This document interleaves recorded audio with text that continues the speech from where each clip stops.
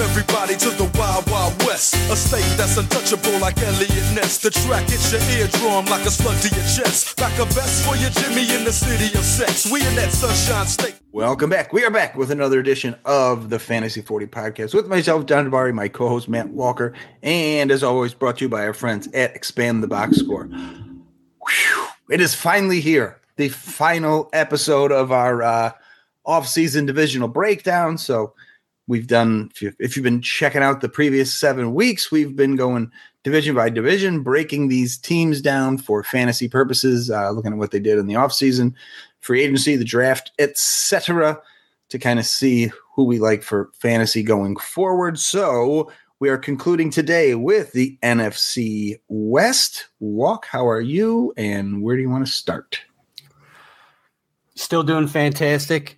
Super excited to be finishing this so that we can just move forward with fantasy talk rather than looking at some of these just disgraceful divisions. NFC West has long been a very competitive one, but this one's fallen a little bit on hard times itself. So, it's probably the perfect division for you and I to go out on. And I think, if we're like-minded, I mean, we're building up in previous ones. And I think our favorite episode so far is when we started with the shitty teams.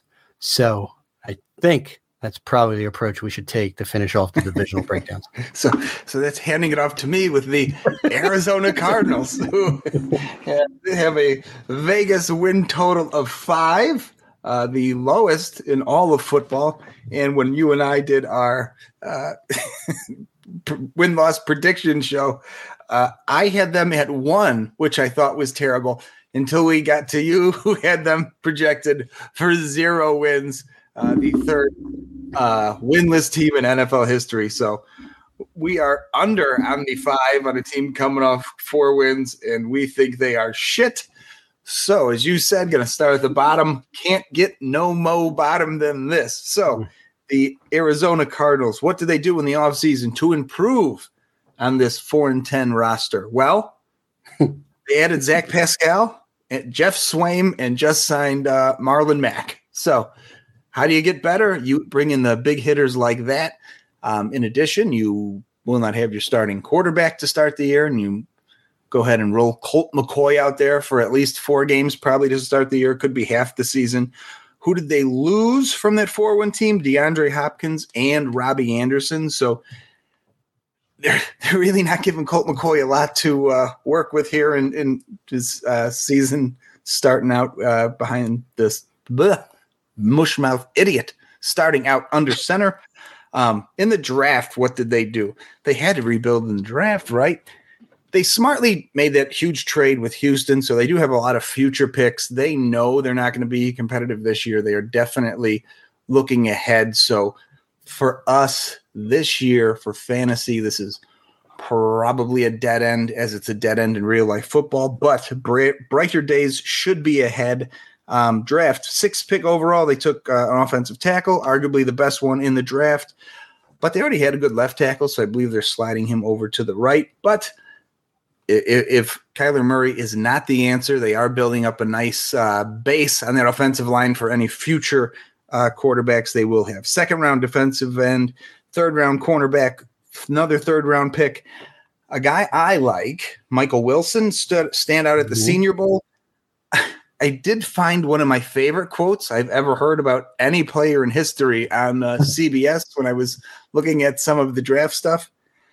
They began the review of Michael Wilson as, quote, incredibly injury-plagued career, end quote. I've never heard the word incredible added on to that, and it really sums up guys made a paper. So hopefully these things aren't sticky, and in the NFL he can play a little bit and not sustain the season-ending injuries he had the entire time he was at Stanford.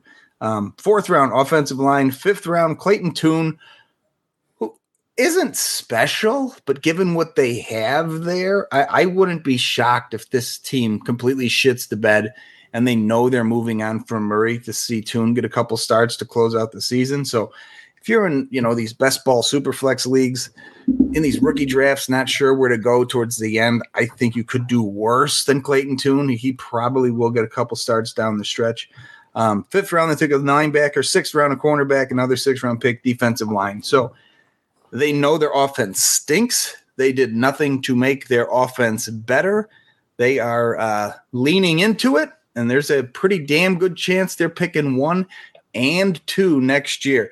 Not a lot to really report here for fantasy. This team is a dumpster fire, and typically you would say, well, if you're going to lose 13, 14 games, or in some of our cases 17, you're probably going to be trailing quite a bit all game and going to be throwing to catch up. But they don't really even have the weapons in place that you'd be excited about, especially with the mystery about when Kyler Murray is going to get back. So it's like, as much as I like Hollywood Brown as a big play guy, how much do you like Hollywood Brown with Colt McCoy? How much do you like Trey McBride with Colt McCoy? All these guys are so dependent on Colt McCoy taking a step up. And the thing is, if Colt McCoy could take a step up, he would have already been a starter in the NFL. So they know they're going to suck. They're leaning into it. This team is bad. I would be blown away if they are not picking first next year. Picking first and locking up the potential dynamic duo of Caleb Williams and Marvin Harrison Jr. to head to Phoenix, Arizona in a miraculously rebuilt offense in one off season where Kyler Murray then feels the fate, albeit much richer, of Josh Rosen, where he is replaced with a new head coach and the first overall pick and shipped off to the Atlanta Falcons. That's my call for all of that next year. And I'd still like Trey McBride in this offense. Don't like the rest of them. Marquise Hollywood Brown can't happen without Kyler Murray or some big arm quarterback. And that ain't Colt McCoy, right? So maybe a little Greg Dortch or some manufactured Rondell Moore, but Trey McBride's the only one I have any hope for. And you mentioned the profile of Michael Wilson, who is 6'2", 213, big body. I wanted to go and give a little excerpt from our lads as well, as you piqued my interest. Missed 16 games over the last 3 seasons combined with different injuries. When looking at the big picture, that put a significant dent into his potential production. Since the start of 2020, he's played in just 14 games and caught 64 balls. Most receivers get those numbers in one season. Yeah. Michael Wilson, ladies and gentlemen. The thing with him, and I hope he's not. I can't. The names are escaping me off the top of my head, but there's certain guys in fantasy who, teams roll out there as a decoy. They go, "Oh yeah, he'll be back this week," and then you plug them in your starting lineup, and they don't even get 0 targets or 1 target, and then after the game, the coach is like, "Yeah, he's still a little banged up, but we wanted to get him out there and draw the defense." The best thing that can happen, because he's been productive in college when he was on the field, is as long as he's not active on game days, I think he might be safe to play. I mean, maybe not the start of the season here while you're getting his legs on him and seeing if he can perform at the NFL level. But if he's even remotely competent, I think he can be a fine wide receiver 3 even to start his career. But if he's one of those guys where he's active, but they don't use him because he's hurt, that's the fucking worst thing in the world. So fingers crossed, at least he can fall into that niche where if he's active, he will play and he'll get you, a nice safe floor for a wide receiver 3, kind of a flex guy. I mean, he's legitimately only one of the only adult-sized wide receivers on this team. That's perfect. They're all fuck. Throw Murray in there. He's a literal man amongst boys. Yes, he's Gulliver. Fucking Lilliputians. The Arizona Lilliputians. There you go. No, they suck. I honestly, it was hyperbole. I just think they're such a bad team. I wasn't even trying to find a win for them. They could go winless. It's entirely within the realm of reality that they go 0-17.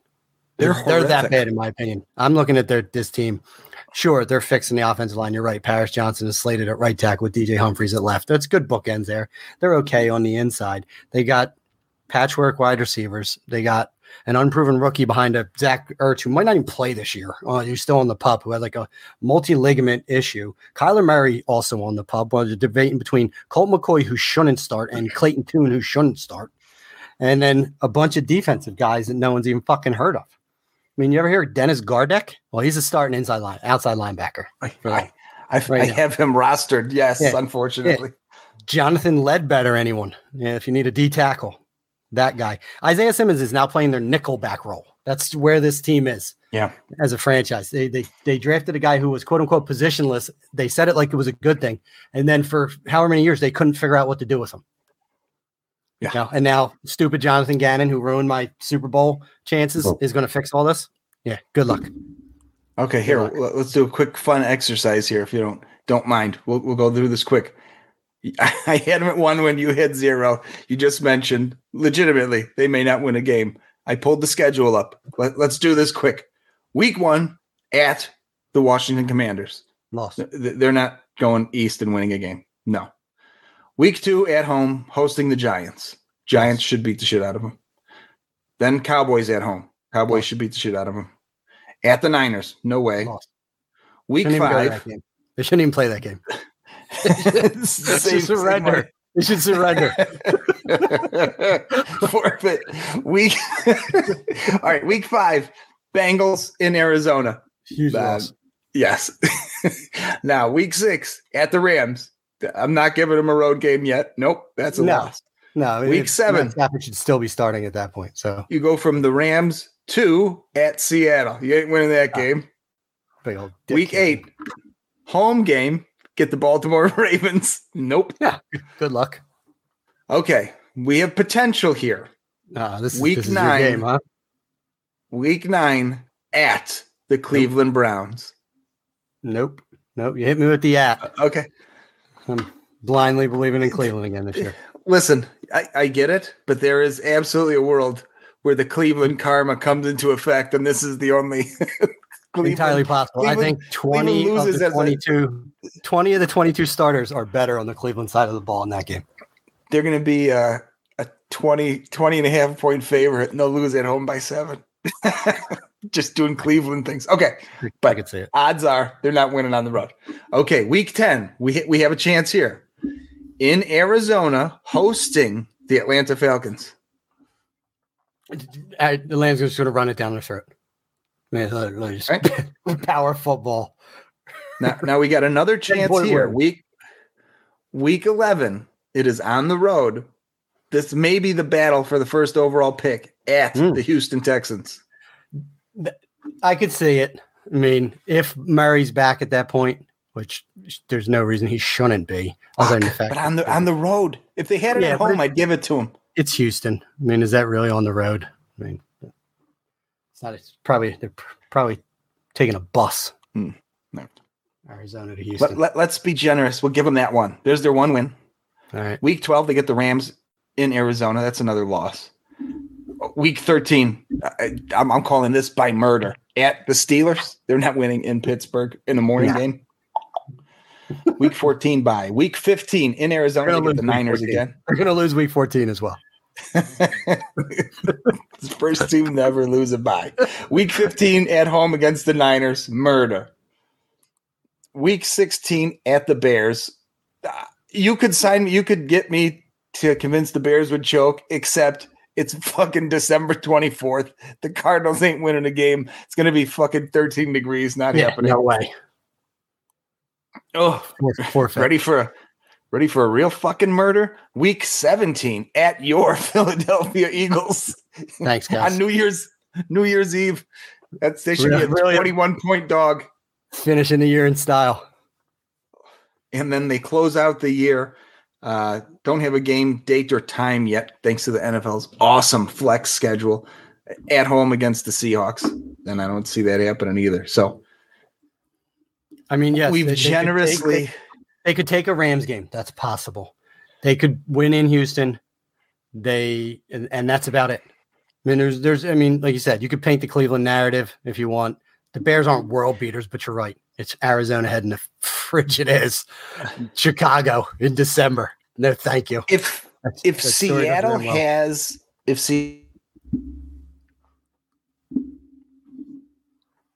Seattle has a playoff spot locked up, and they could squeeze out a second win.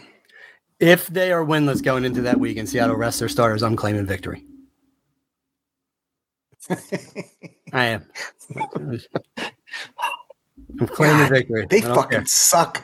They're a bad team. I mean, they're in rarefied air how bad they are. And I think they made a terrible decision with their head coach, personally. One, stop hiring defensive coordinators to be head coaches. Just stop it. It's a flawed process. Sure, there are some that are good, but by and large, you win with offense. You win with innovative offensive minds. Let them bring in quality defensive coordinators to try and minimize the impact of offenses in the NFL. Don't bring in a guy whose primary motivation is to not score points. Stupid. Stupid. All right. So from the bottom up a single rung, like literally the next on the ladder. So we're really not climbing high here, are the Los Angeles Rams. It's like you ever climb up a ladder and your foot slips and you end up on the same rung you started on. But yeah, your hands one up, like your feet are still in the same spot. You're like, did I really get anywhere? Yeah, like Clark Griswold at Vegas Vacation or the Christmas when the fucking old ladder comes down and he just looks around afterwards. It's like, nothing happened. So free agency, they traded for Hunter Long. That's it. That's what they did. In the draft, they used their 4th round pick on Stetson Bennett, who is already like 26 years old, something like that. 5th round, Davis Allen, tight end. Right after that, 5th round again, Puka Nacua, who is all over Twitter right now. Everyone's patting themselves on the back for 5th round Puka Nacua. While there's no other receivers worth a shit in Los Angeles right now because Cooper Kupp is not practicing with a hammy. Then 6th round, Zach Evans, who hopefully gets a chance, but I have not heard a fucking peep about Zach Evans out of Rams camp thus far, which does not give me the warm and fuzzies because behind Cam Akers, there is nothing. They signed Sony Michel, who promptly retired after they signed him.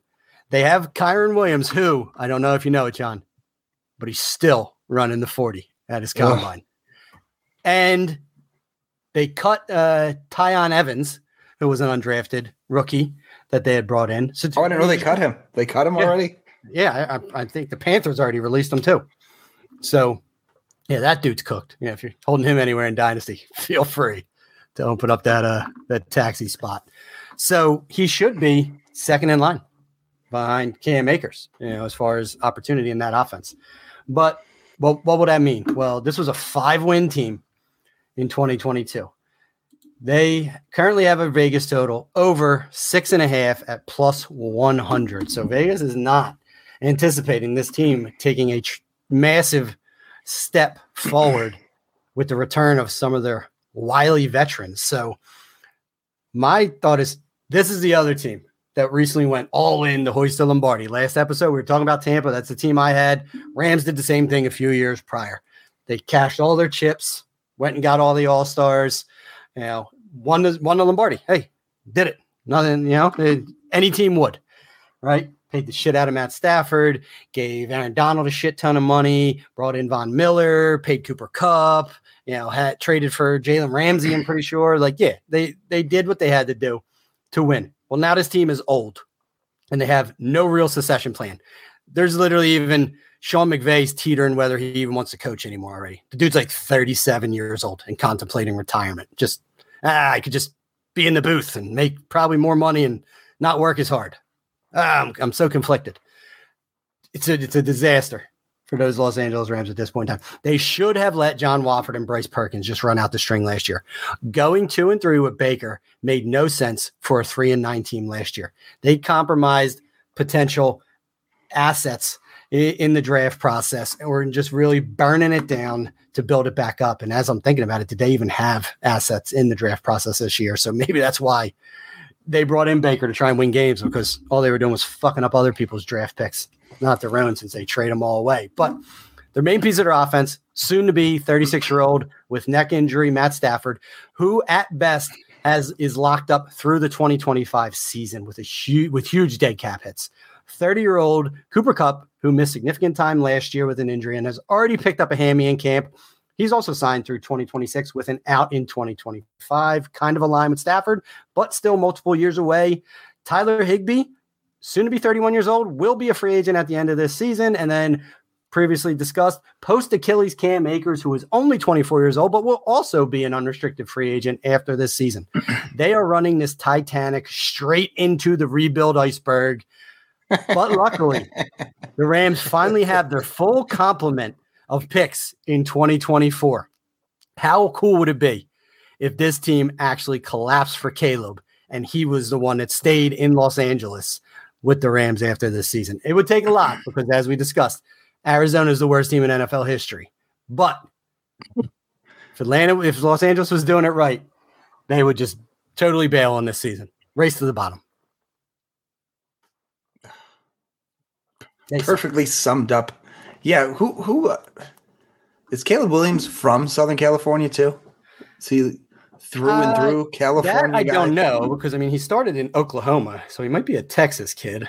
All right, never mind. That already ruins my narrative in my head.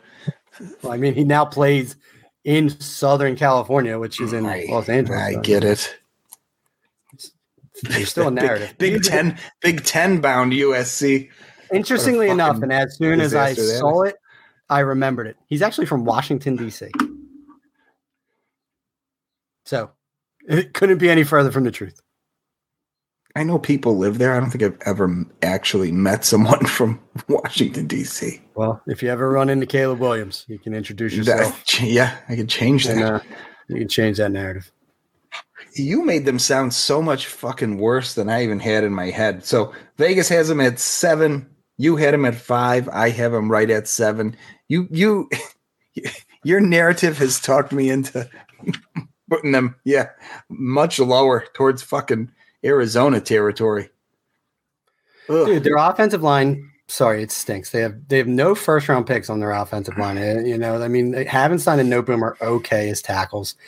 And then they have Steve Avila, who they just drafted, a rookie who's good, a second round pick at guard. Then they have some dude named Tremaine Ankrum Jr., who was a 7th round pick in 2020 at right guard, and Brian Allen, who was a 4th round center. It's just they just don't, and then it's Ben Skoranek and Van Jefferson are the ones battling DeMarcus Robinson for wide receiver targets behind Cooper Kupp. Wouldn't you like to see Aaron Donald just destroy those interior linemen in practice? He does regularly. Oh, he absolutely does.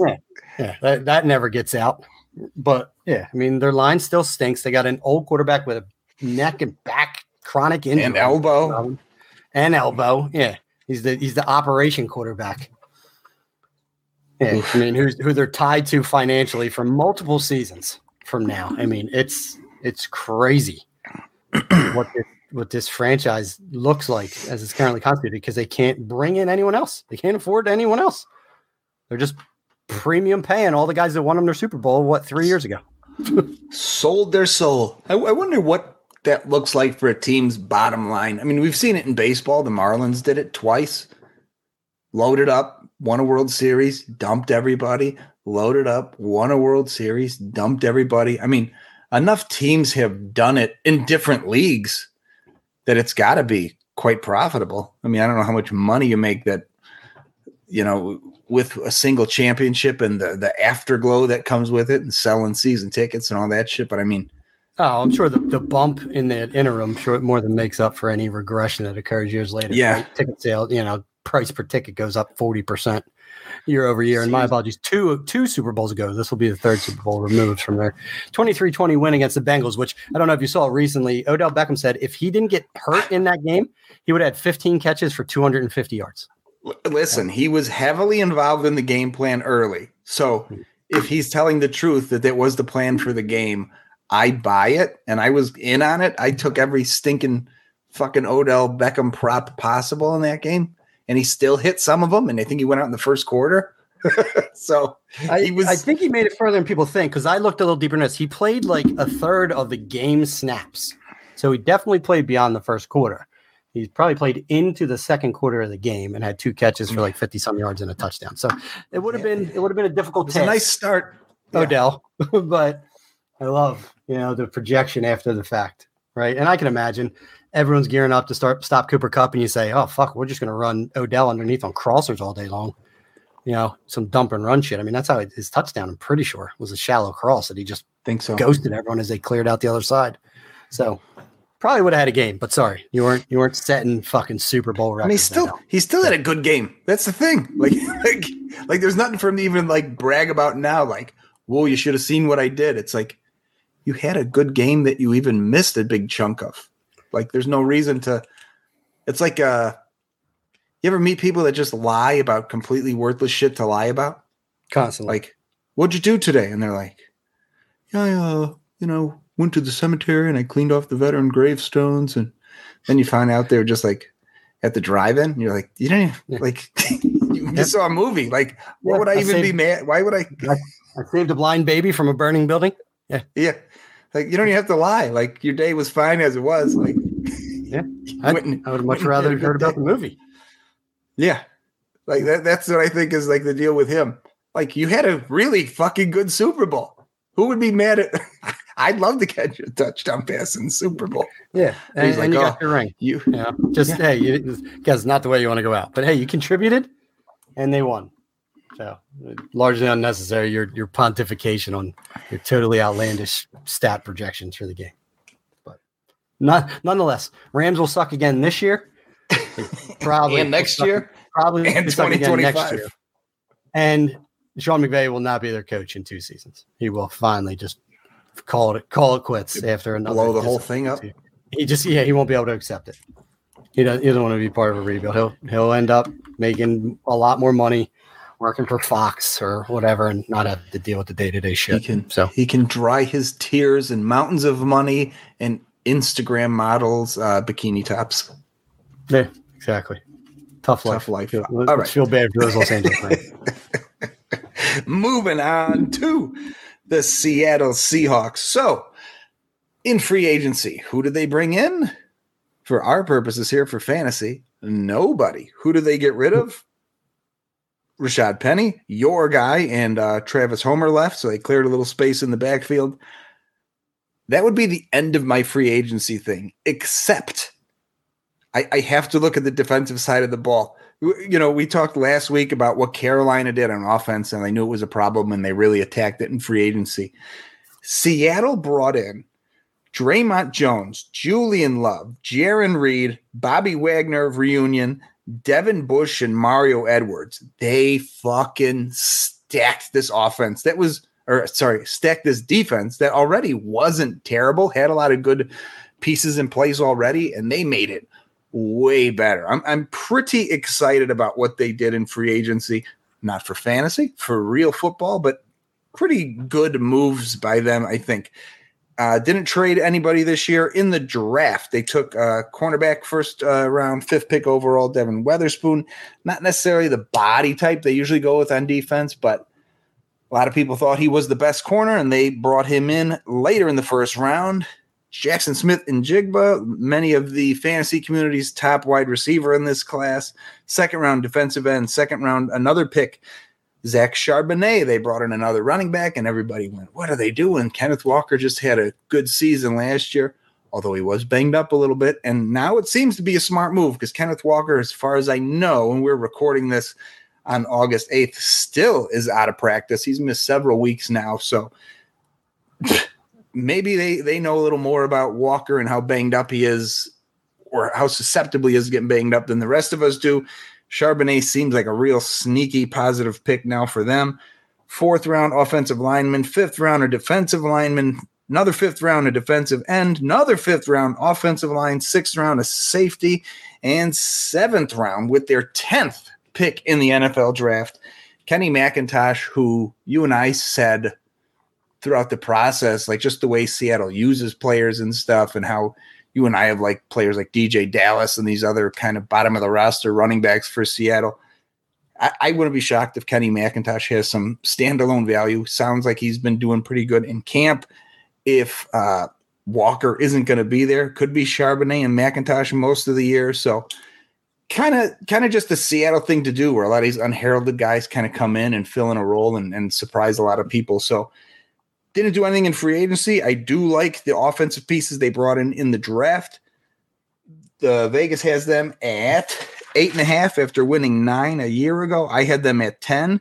You superseded me and gave them 12. So we both like Seattle. We have them finishing second in division behind the Niners, who you'll get to next. But yeah, I really like what they did this offseason across the board. I think they are, for a 9-win team, I think they're definitely improved. So I think 10 is kind of their floor this year. Yeah, I agree. They're pretty complete.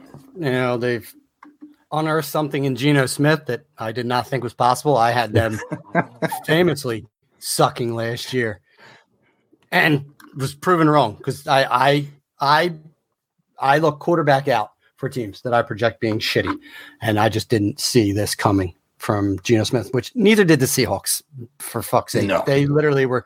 It was an open competition between him and Drew Lock, and then Drew Lock got got COVID or something in the preseason, and the rest is history. So there's mono. Did he get mono or something weird? Him and Sam Darnold were probably hanging out, reliving the glory days of college. But there's a parallel universe where Drew Lock just cratered this team out before they gave Geno Smith a shot last year, to save them. So, but I was wrong, and I attempt not to be. Biases aside, that's truly how I felt about the team last year. Came full circle.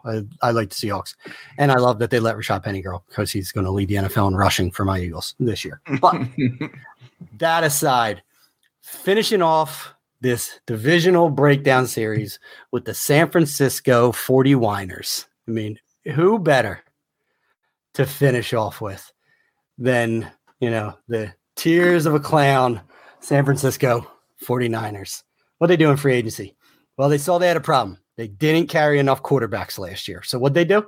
They said, Sam Darnold, we're going to give you 1 year, $4.5 million, 3.5 of it guaranteed, with a max value of $11.5 million. Take that, Baker.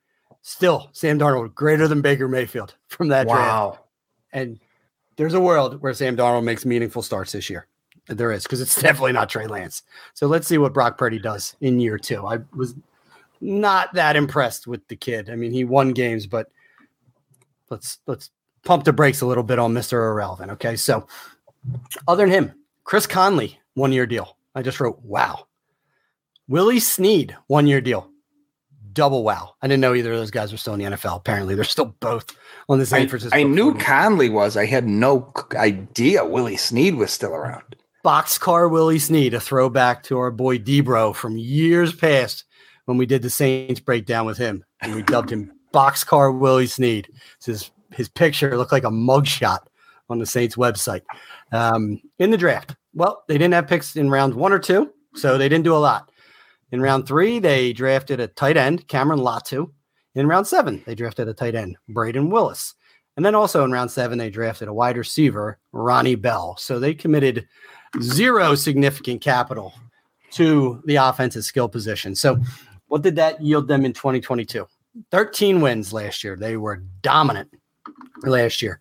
Vegas has them at over 10.5 at -140. So projecting them to be a double-digit win team again this year, I would be hard-pressed to believe that they are not. They have a formidable defense, and they have a ton of talent on offense. So I'm just wondering how long it's going to take them to get over the fact that Josh Johnson couldn't win them a playoff game last year. But Brock Purdy went from Mr. Irrelevant to a revelation in the Shanahan system before tearing his UCL under the constant pressure of my ferocious Eagles pass rush.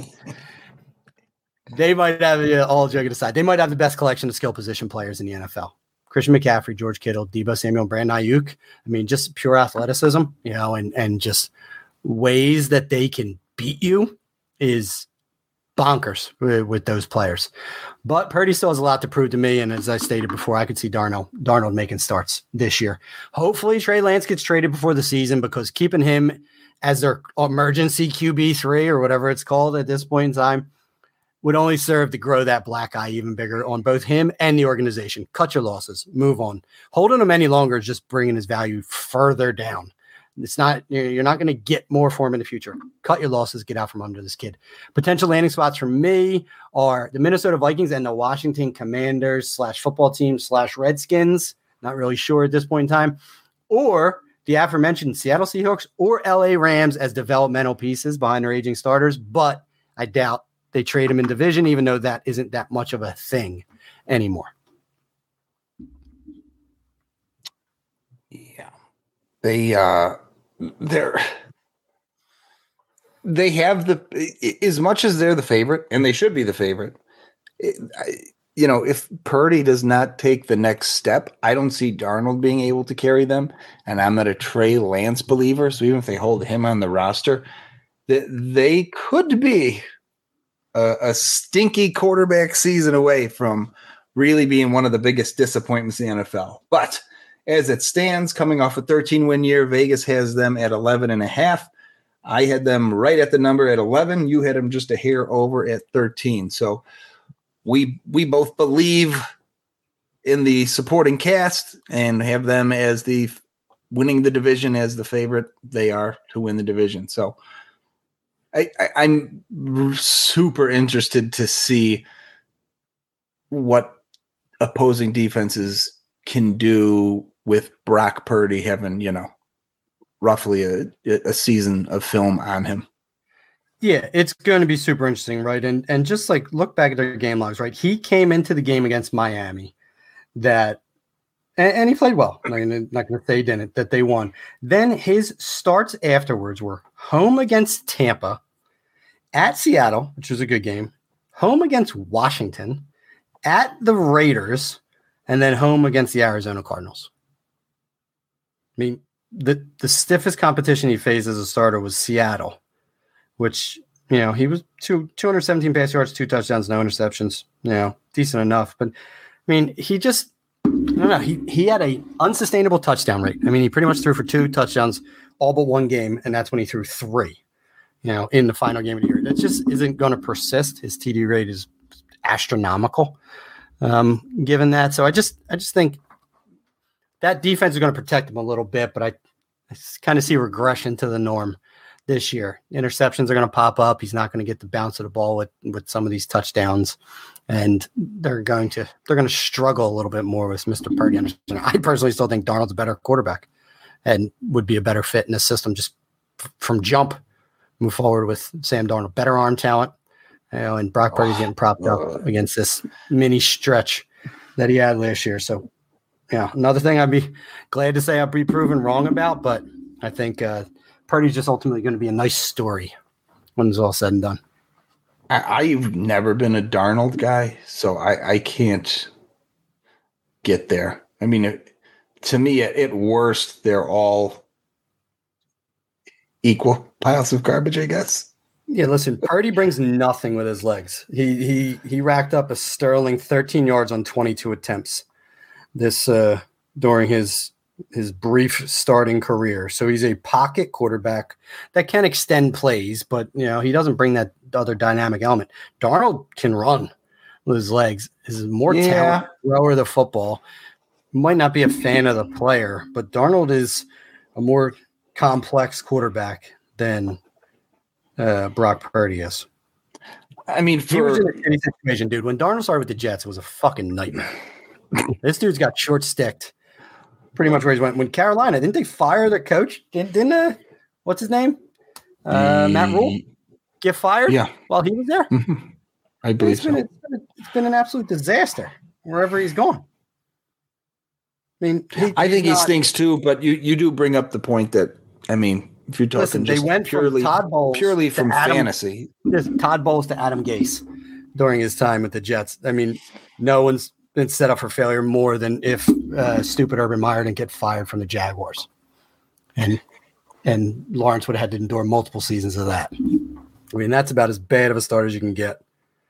And he leaves just before Saleh gets there, and then he has to deal with another college coach in Matt Rule, who wasn't meant for the NFL. Now he gets competent coaching of a guy that liked him coming out. I don't know. Smelling something here. Yeah, I don't think you're nuts. I mean, I just, like I said, I didn't like I didn't really like Trey Lance coming out, and I definitely didn't like Darnold.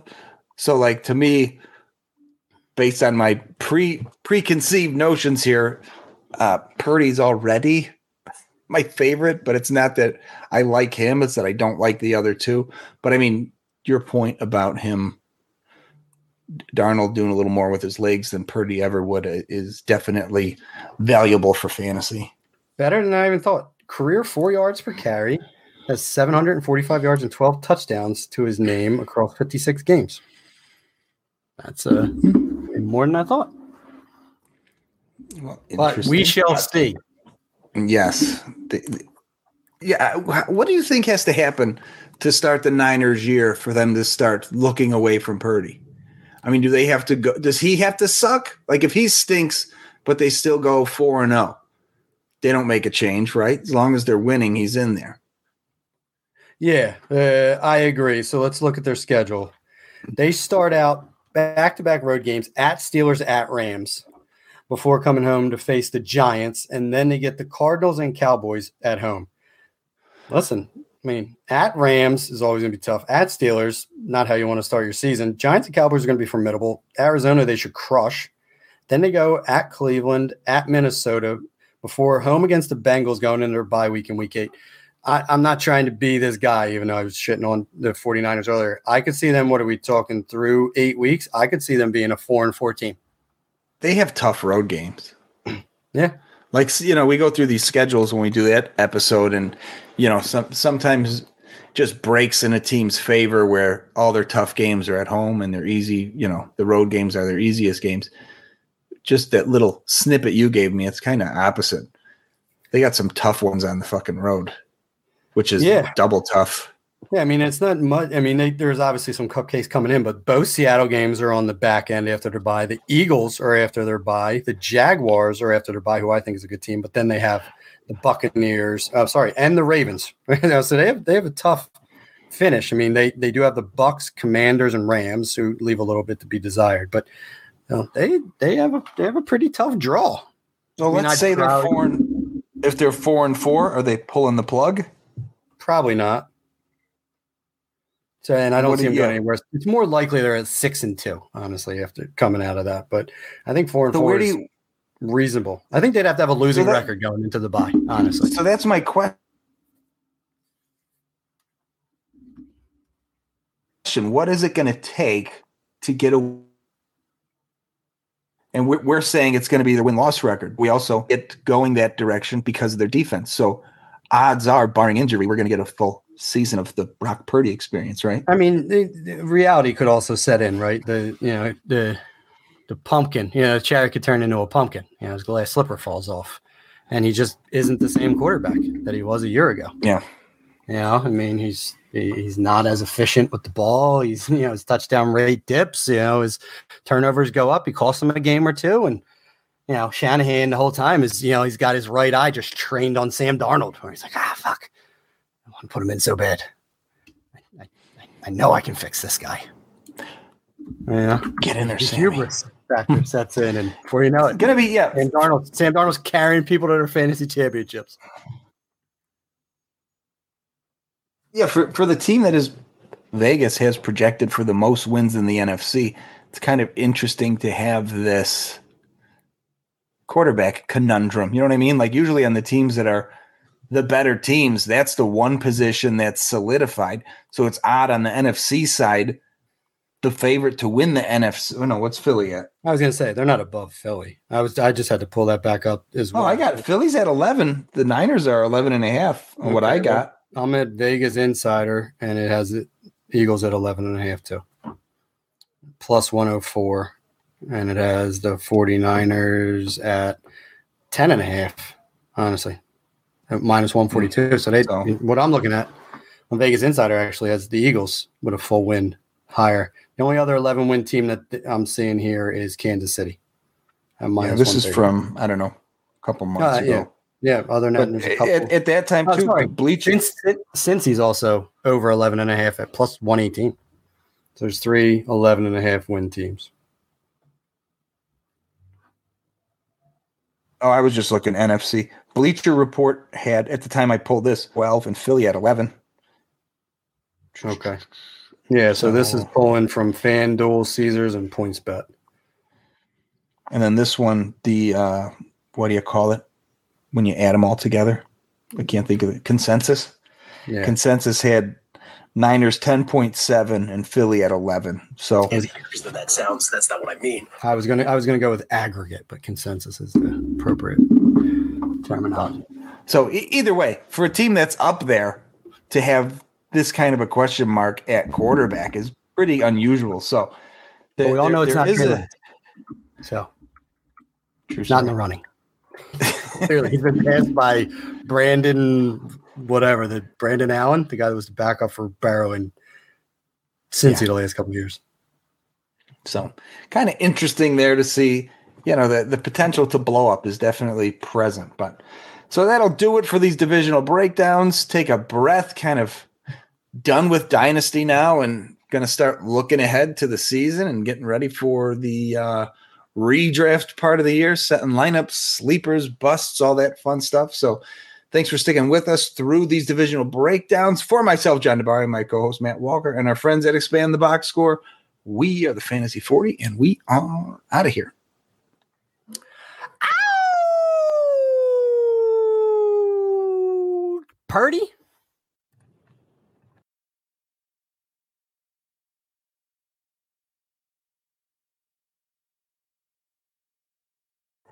Yeah. Okay, yeah. So his last deal that he signed with them in 2020 was 5 years, $63 million. So just under 13 mil a year back then. So he's still set. He's getting paid $2 million from the Vikings this year already to not play with them. Hope you pocketed a little bit of that, sir. Yeah. I mean, career earnings, he's going to be at $34 million for his 6+ seasons with the Vikings, because it's still got that $2 million bank, but they paid him $32 million. I mean, in 6 years already. I mean, he made $16 million in actual earnings in 2020. He made just under $9 million last year. I mean, he's going to be lucky to make $9 million over the next 3 years. Yeah. That's these running backs are complaining about getting franchise tagged. Well, wait until you're left out in the cold. You're looking for cardboard boxes. Fucking $10 million franchise tag doesn't look that bad. Oh, sir. I get it. Not long-term security, but it's short-term wealth. Go blame the CBA. Don't worry, gang. You can renegotiate in 7 years. Yeah, you guys got sacrificed. Who you got sacrificed for the greater good. How about that? Listen, yeah. No, we'll extend it out to 2030. Yeah, that sounds good. Sign us up. Holy fuck. Listen, that's the only way that these owners were agreeing to any of those revenue shares, I'm sure. Jesus. Lock it in. Yeah, lock it in. All right. They're stupid. League wide. All right. That's good B-roll. Let's roll.